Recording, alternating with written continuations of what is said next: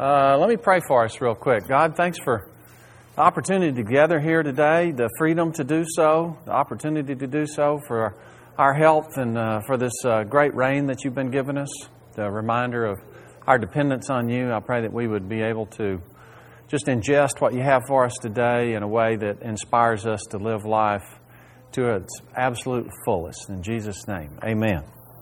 Well, let's turn to Hebrews chapter 1.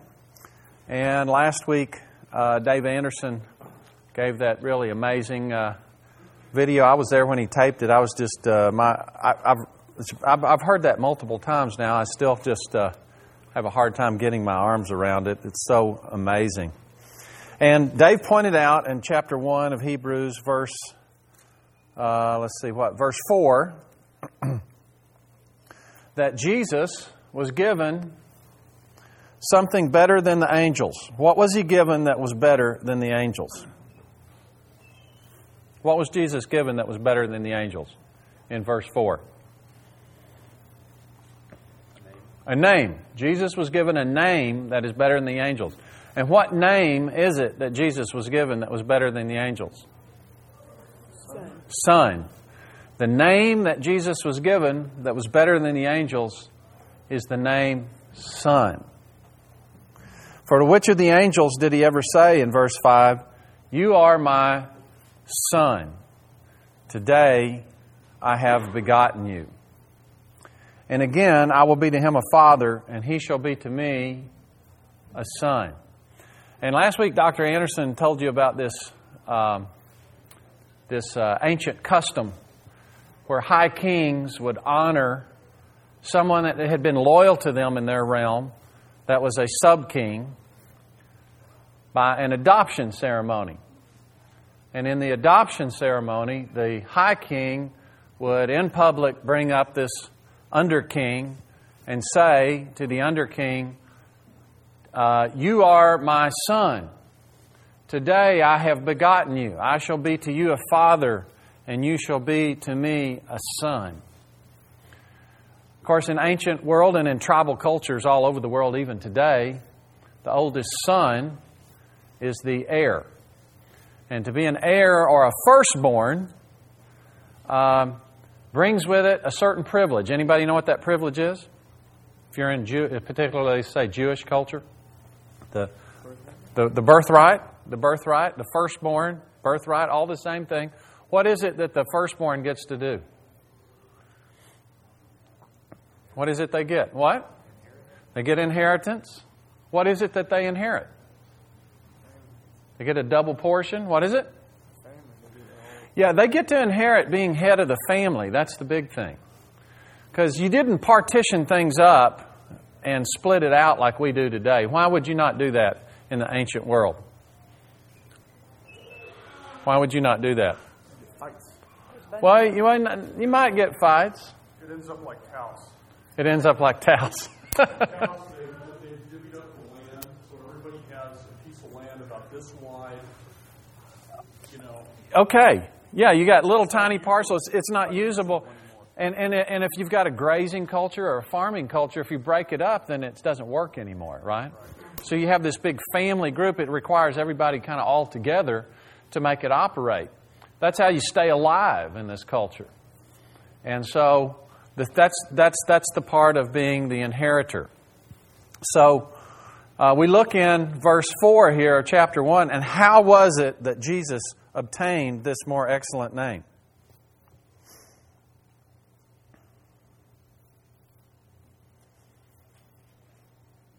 How was it Jesus obtained this more excellent name? By inheritance. Okay, by inheritance.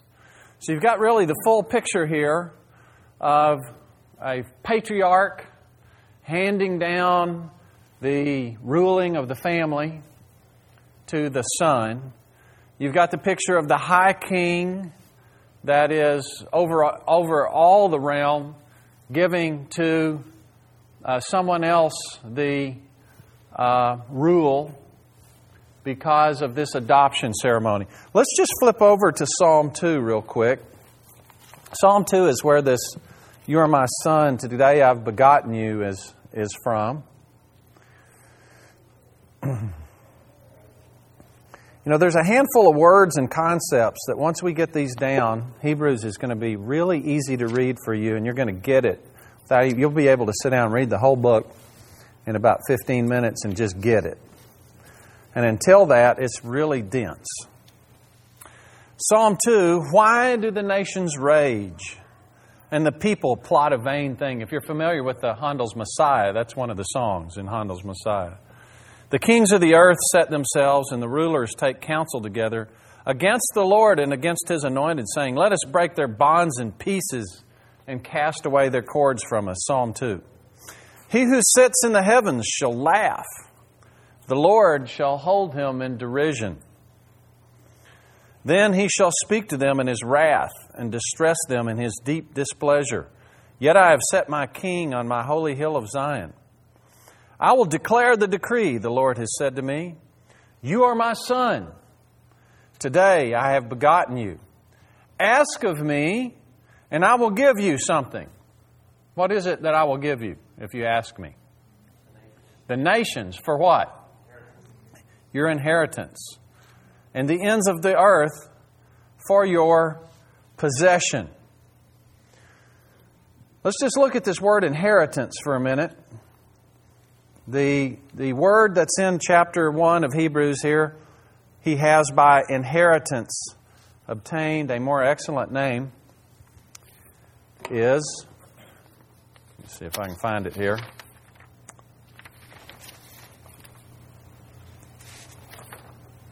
Well, I thought I wrote it down. You know, Brandon? Kelly S. Yeah. Starts with a K. The word does. Oh, here it is. Kleronomeo.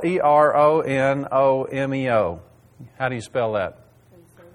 How do you say that? Sorry. Kleronomeo? Kleronomeo?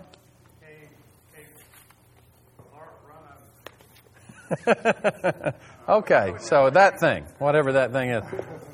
In the LXX, which is the Greek translation of the Old Testament, that word shows up a couple times. That makes it real instructive, I think. The first one I want to talk about is in Genesis 15. So flip over with me to Genesis 15, if you would.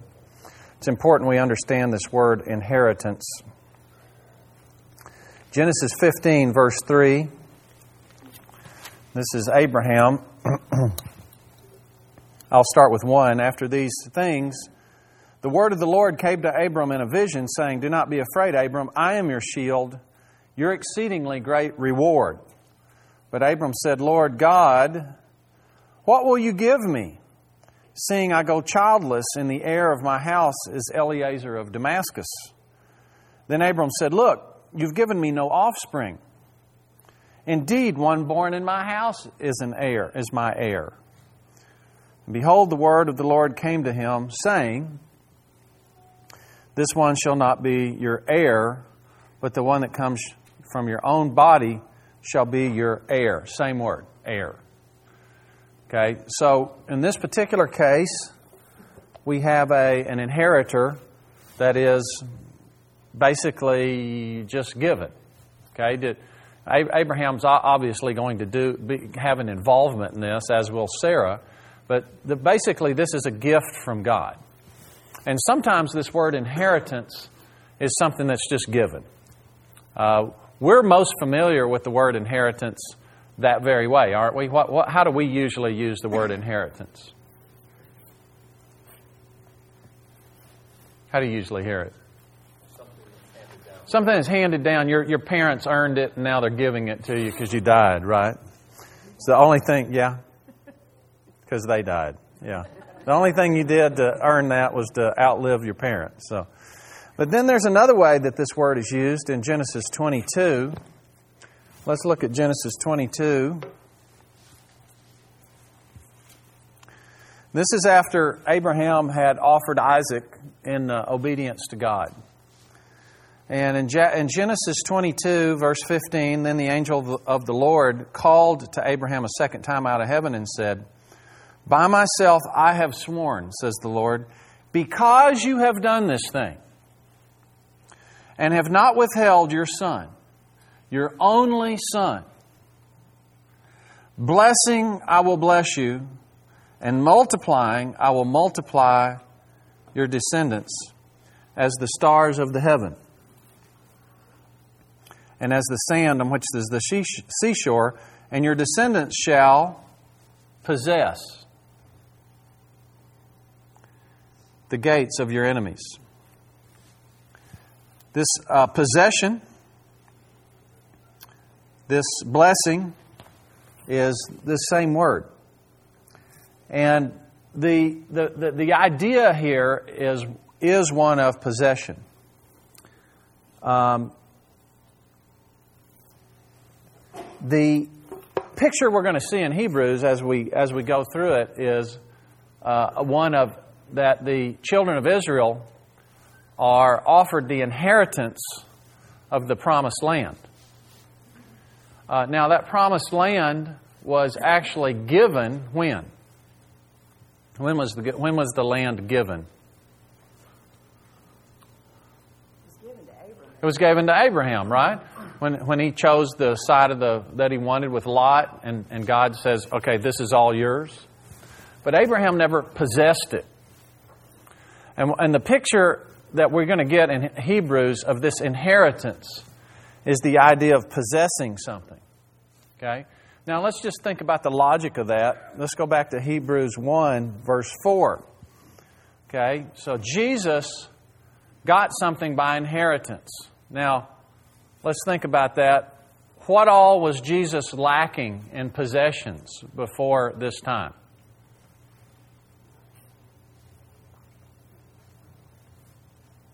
What was he waiting to possess? Jesus already has everything, right? He made the worlds. The worlds are made through Him. Everything was made. But there was something else that He got. We'll talk more about that as we go along. But one thing that He got was this name, Son. It's a reward. It's not that Jesus was inadequate in some way. It was that He had not possessed something. And here He is possessing it. And we're going to see this picture over and over again in Hebrews. It's not that we're lacking anything. It's that we are offered the opportunity to possess something. And what we're offered the opportunity to possess is mind-boggling. And really the only thing standing our way is a false substitute that the world offers of something that is even undesirable and damaging to ourselves. So Jesus was offered this name above every name, and He got it by inheritance. Let's just look at the instances in Hebrews of this word inheritance. It's used all through the thing. Let's look at Hebrews 1, verse 4. First, we've already looked at this one. He has by inheritance gotten what? In verse 4? A more excellent name. Okay. He's possessed it. Verse 14 of chapter 1, speaking of angels, are they not all ministering spirits sent forth to minister for those who will inherit salvation? Now again, last week we talked about what salvation was, or 2 weeks ago, we talked about what salvation we were talking about here. And the particular salvation is a word that requires context. You can be saved from drowning. You can be saved from, you can have a baseball game that's saved from being lost. And in this particular context, the salvation that is to be possessed is what? What salvation are we yet to possess? Anybody remember? What is it? Glorification is one thing. The particular part of that is in mind here is the whole earth being put back in place as it was supposed to be in the first place. We'll talk about that more in a minute. Okay? But right now we're just looking at inheritance. Look at chapter 6, verse 12.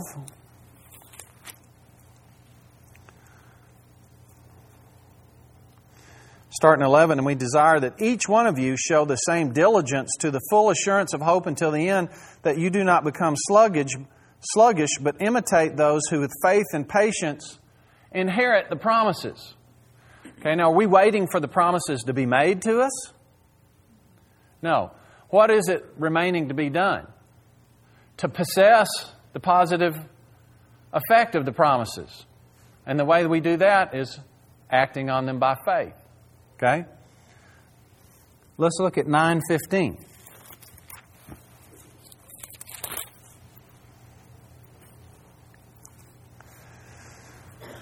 And for this reason, He, Jesus, is the mediator of the new covenant by means of death for the redemption of the transgressions under the first covenant, that those who are called may receive the promise of eternal inheritance.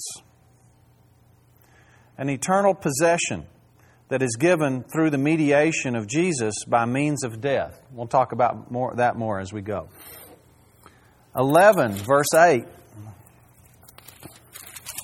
The hall of faith. By faith, Abraham obeyed when he was called to go out to the place which he would receive as an inheritance. It was already promised. It was actually a promise he never received in his lifetime, but his descendants are to possess the land. And it was partially fulfilled, yet to be fulfilled completely. Chapter 12, verse 17. You know that afterward, let me go back to 16. Lest there be any fornicator or profane person like Esau, who for one morsel of food sold his birthright, his sonship. For you know that afterward, when he wanted to inherit the blessing, he wanted to possess the benefits, he was rejected, for he found no place for repentance, though he sought it diligently with tears. So here you have Esau, who had a possession. He was waiting to possess it. But while he was waiting, he got impatient and sold it for a bowl of stew. And the warning here is, don't be like that. Galatians 5:21 has this same idea. And we'll just look at that real quick, because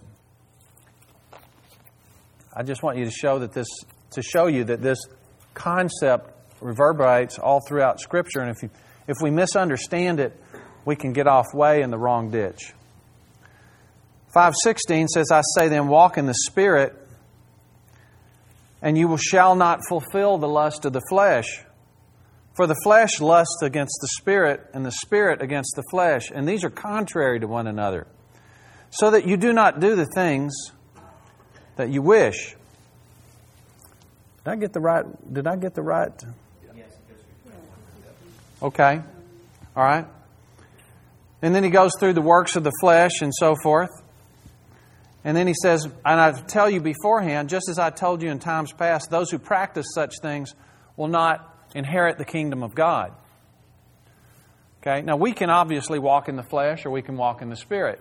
And whether we walk in the Spirit or not has nothing to do with whether we have the promises. What it has to do with is whether we're going to possess the benefits of those promises. Okay? It's the basic same idea. Jesus inherited a name. How did Jesus inherit that name? Well, let's go to chapter 2. Chapter 2, just in review, verse 1, therefore we must give the more earnest heed to the things we've heard, because we're hearing it from the Son now, lest we drift away. We can drift away from those things we've heard from the Son. For if the word spoken through angels proved steadfast, that is, the word of the Old Testament, and every transgression and disobedience received a just reward, transgressions in the Old Testament received a reward appropriate for a transgression.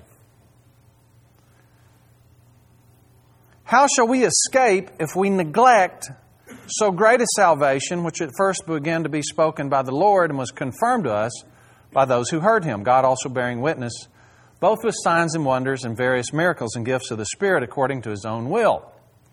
So what salvation can we neglect? For He has not put the world to come, of which we speak, in subjection to angels, but one testified in a certain place, saying, what is man, that you're mindful of them? This is Psalm 8. Or the Son of Man, that you take care of him. You've made him a little lower than the angels, but you've crowned him with glory and honor, and have set over the works of your hands and put all things in subjection under his feet. And we looked at Psalm 8 and saw that the original design for us as humans with our father Adam was to rule the earth in perfect harmony with God, in perfect harmony with nature, and in perfect harmony with one another. That's what's supposed to be happening now. We're supposed to be riding dolphins and killer whales, not just in the sea world, but as an everyday occurrence. We're supposed to be talking to animals and enjoying animals, not just our golden retrievers, but all animals. Okay? That's the way it's supposed to be working. But then verse 8, he says, for in that he put all things under subjection to him, he left nothing that's not put under him. But now we do not see all things put under him.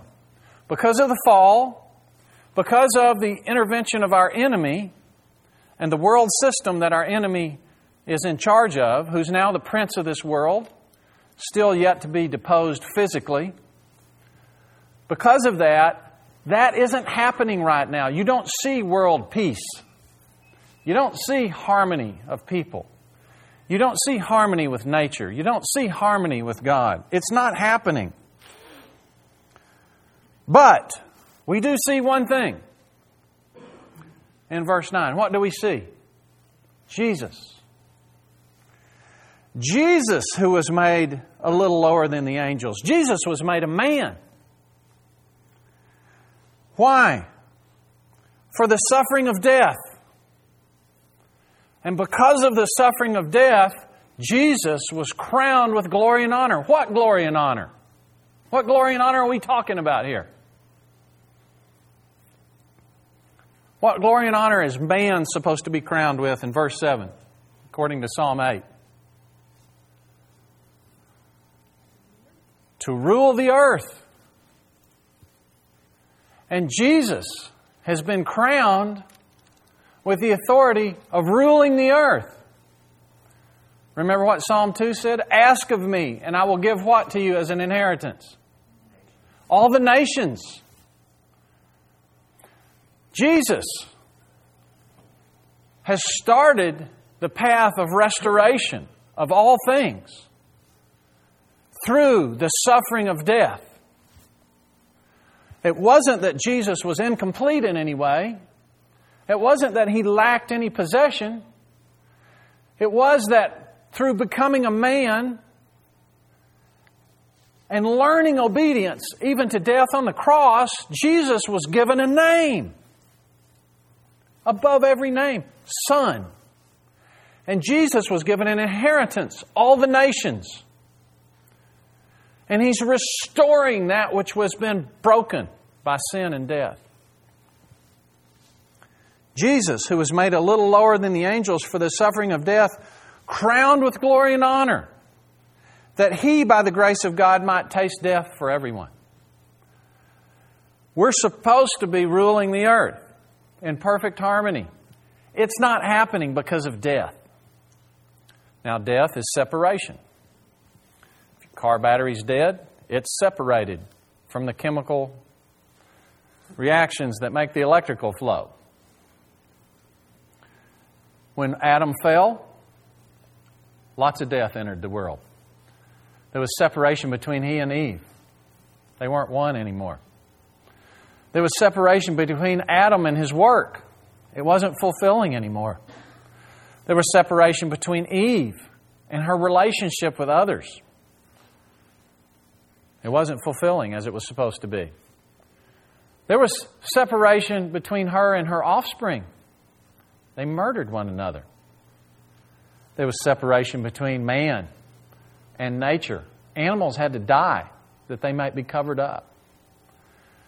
And worst of all, there was separation between man and God because the men were hiding in the bushes because they were ashamed.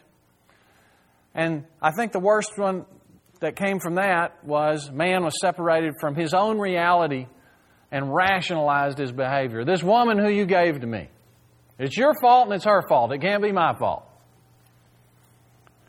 Death entered the world. But Jesus came to taste death for us. Why? So that we could be crowned with glory and honor. So we can't do this thing. Death has intervened, and there's nothing we can do about it.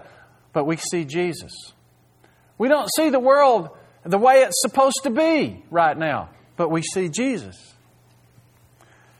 Verse 10, for it was fitting for Him, for who are all things, and by whom are all things, in bringing many sons to glory. Who are these many sons? Who is it? Us. He wants to restore us to the place we're supposed to be in the first place. We talked about superheroes and princesses, kings, Harry Potter, whatever hero you want to put in place. These hero stories that we like so much. Iron Man, Spider-Man, Superman, Cinderella, Beauty and the Beast, Snow White. They all appeal to this desire to reign over our realm, to be bigger than what we are, and to do something great. Well, that's what we're supposed to be doing. But it's not happening right now because of sin and death. So we don't see it happening, but we see Jesus. And Jesus has tasted death for all of us so that we can be restored. And He wants to bring many sons to glory. He wants to restore us back. Going on with verse 10, to make the captain of their salvation perfect through sufferings. What salvation are we talking about? Salvation from the effects of death in this world. And how did Jesus overcome death? How was Jesus perfected? How was it? How was Jesus perfected? What? Through sufferings. Now you're going to get the theme of this book for us. But before we go there, let's look at perfect or perfect. It's the Greek word T-E-L-E-I-S-A-I. Brandon? Teleosai? Teleosai. I want to show you a couple of uses of this word that I think will help out, because when you hear perfect or perfect, what do you usually think about? What do you normally think? Flawless. So if you perfect something, what does that usually imply? It went from flawed to flawless, right? Did Jesus go from flawed to flawless? So that doesn't fit here, right? It just doesn't fit. So what in the world does this word mean?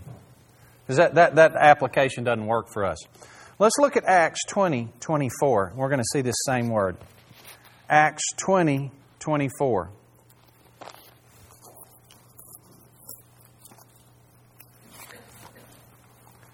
Acts 20:24. This is, let's see, isn't this Paul?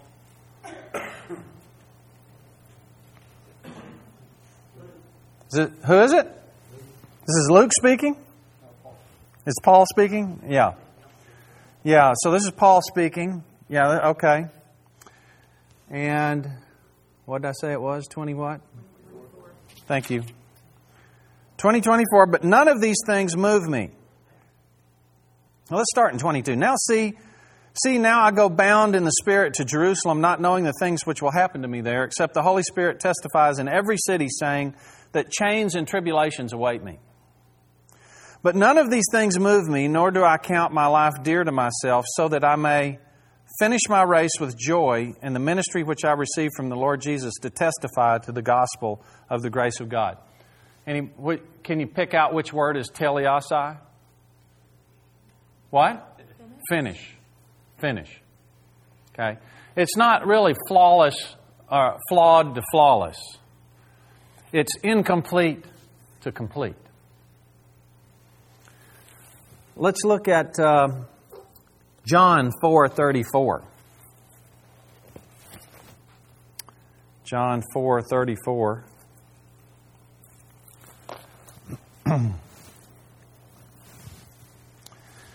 John 4:34. Jesus said to them, "My food." This is when he's telling them they're trying to get Jesus to eat. And he says, "I have food to eat which you do not know." Then the disciples said to one another, "Has anyone brought him anything to eat?"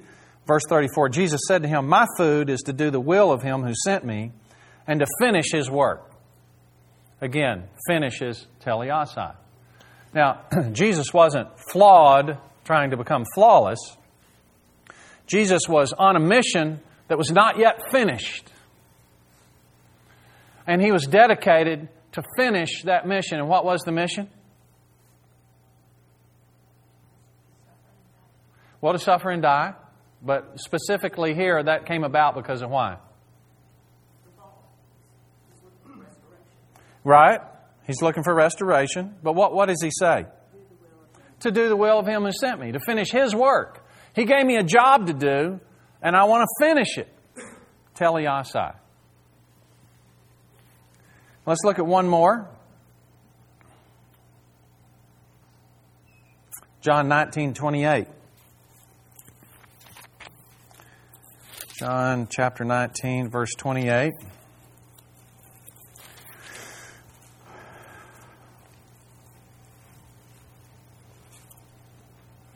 After this, Jesus, knowing that all things were now accomplished, that the Scripture might be fulfilled, said, "I thirst." Teleosai, which word? Accomplished. Yeah. Okay, I made it. It's done. I've finished the work God gave me to do. This is my job. I've completed it. Teleosai. Tim, there's one other that's a pretty cool one too. Okay. When in Revelation, when it says, "I'm the Alpha and the Omega," I'm the beginning and the end. It's the same thing. I'm the end is. The end is teleosai. Well, it's not. It's the noun. The noun form. And even in this verse, when it says He's the captain, that's another form of arche, which is beginning. So you have beginning and end, even in this verse. Well, you're talking now. Let's slow down a minute here. So Hebrews 2. Yeah, Hebrews 2:10. Hebrews 2:10. So Brandon's saying in Hebrews 2:10, I'm repeating this so it goes on the recording, all right? Hebrews 2:10, that the captain of the salvation, captain is arche, which is beginning. It's also leader. Yes. Okay? Leader, the first. Yes. Right? The first. So you can be the first in authority. You can be the first in time. Is that right? So you have the beginning, and the end is the perfect, the teleosai, to be the end, the beginning and the end. That's awesome. So He's the beginning of our salvation. He's the end of our salvation. He's the beginning of our salvation because through faith in Him we get new birth. That's how all this becomes possible in the first place. We can't be restored without the new birth. But then He gives us the power to overcome death in experience. And the reward He wants to give us for completing that is to be a son. That's a reward. Not a child. Everybody's a child that's born. But a son is sharing His throne with Him. This is a reward. And it's a reward for finishing.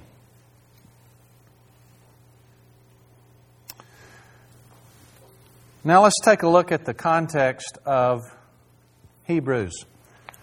Turn to chapter 10.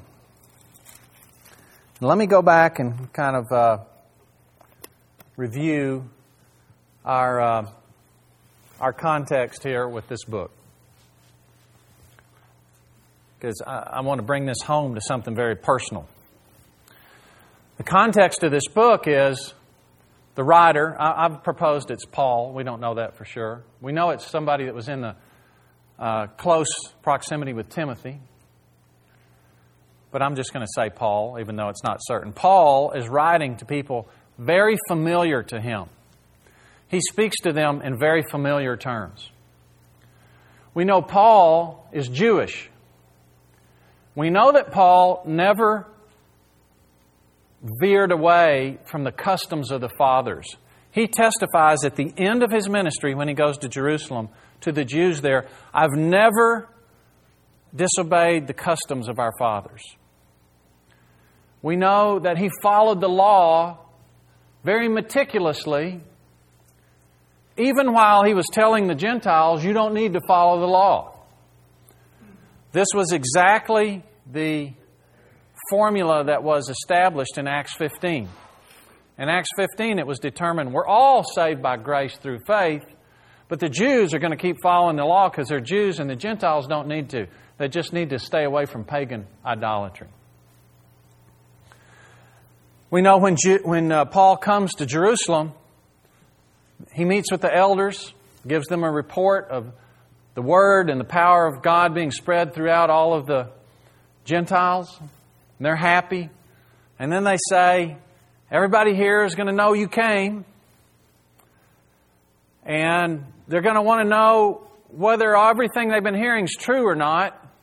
And what they've been hearing is you've been teaching the Jews out in among the Greeks not to teach their children to obey the law of Moses or to be circumcised.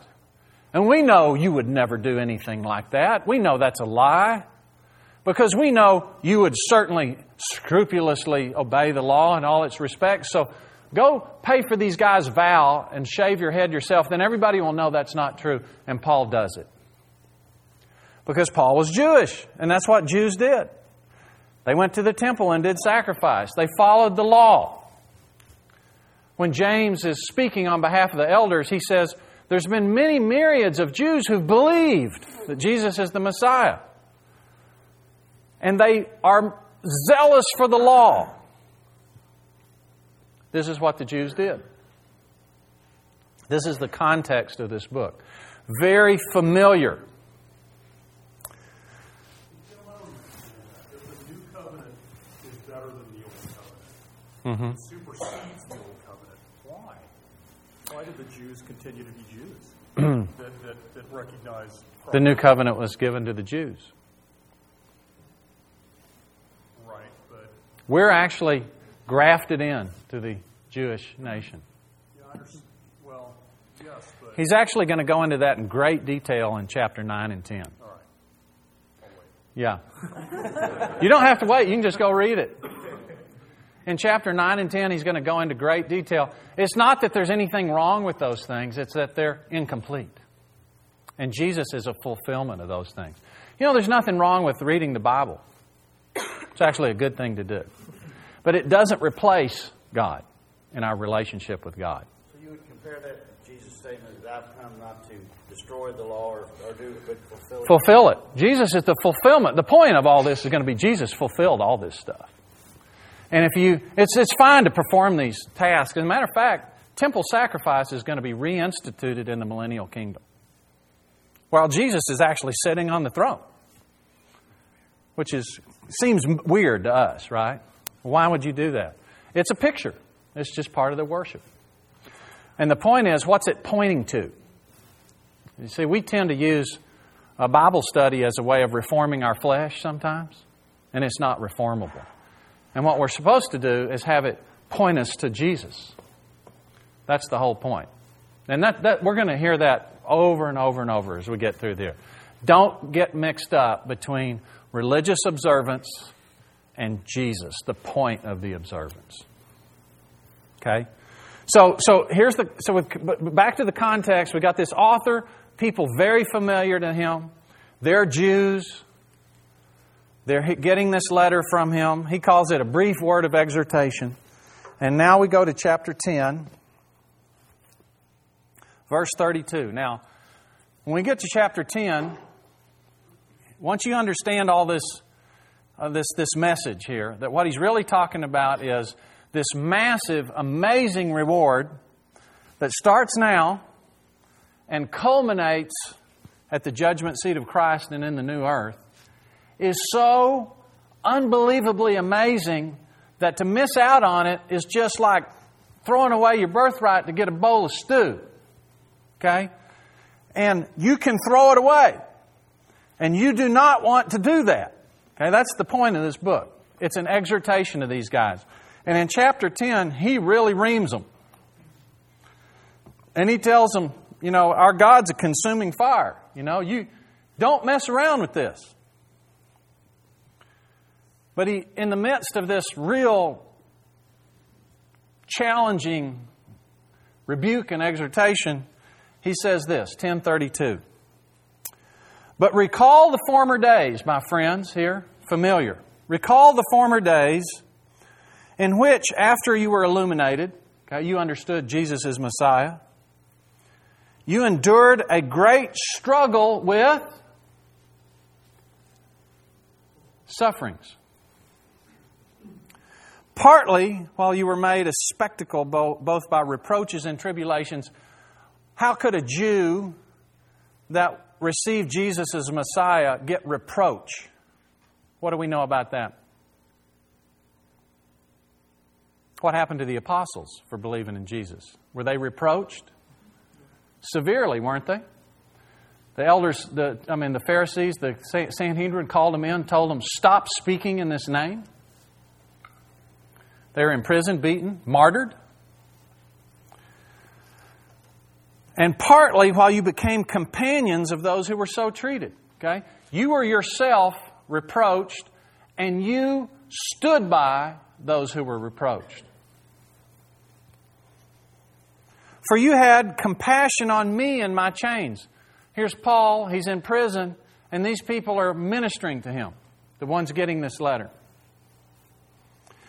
And joyfully accepted the plundering of your goods. Okay? Joyfully accepted the plundering of your goods. Give me the image in your mind that you get when you hear plundering of your goods. What picture do you have? Pirates. What picture do you have? Boog, what do you have? Robbery. Robbery. You have someone coming in taking stuff out of your house? What else? What picture do you have? What do you have, Carl?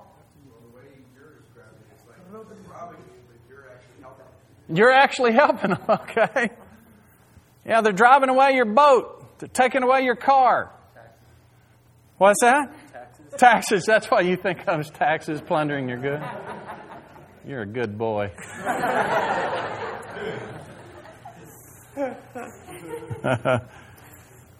Yeah, they're and they're having their stuff all carted off, and what's their response? Yahoo! This is awesome. Why? Because you know you have a better and an enduring possession for yourselves in heaven.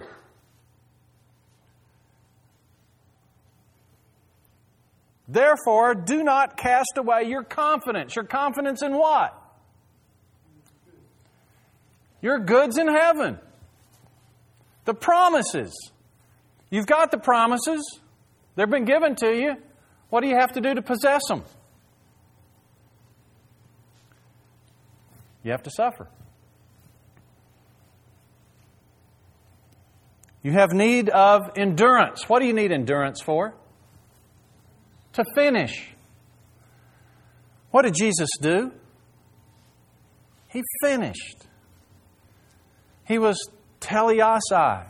He completed the work that that His Father gave Him to do. And because He completed the work, what did He get? An inheritance. A possession. What was that possession?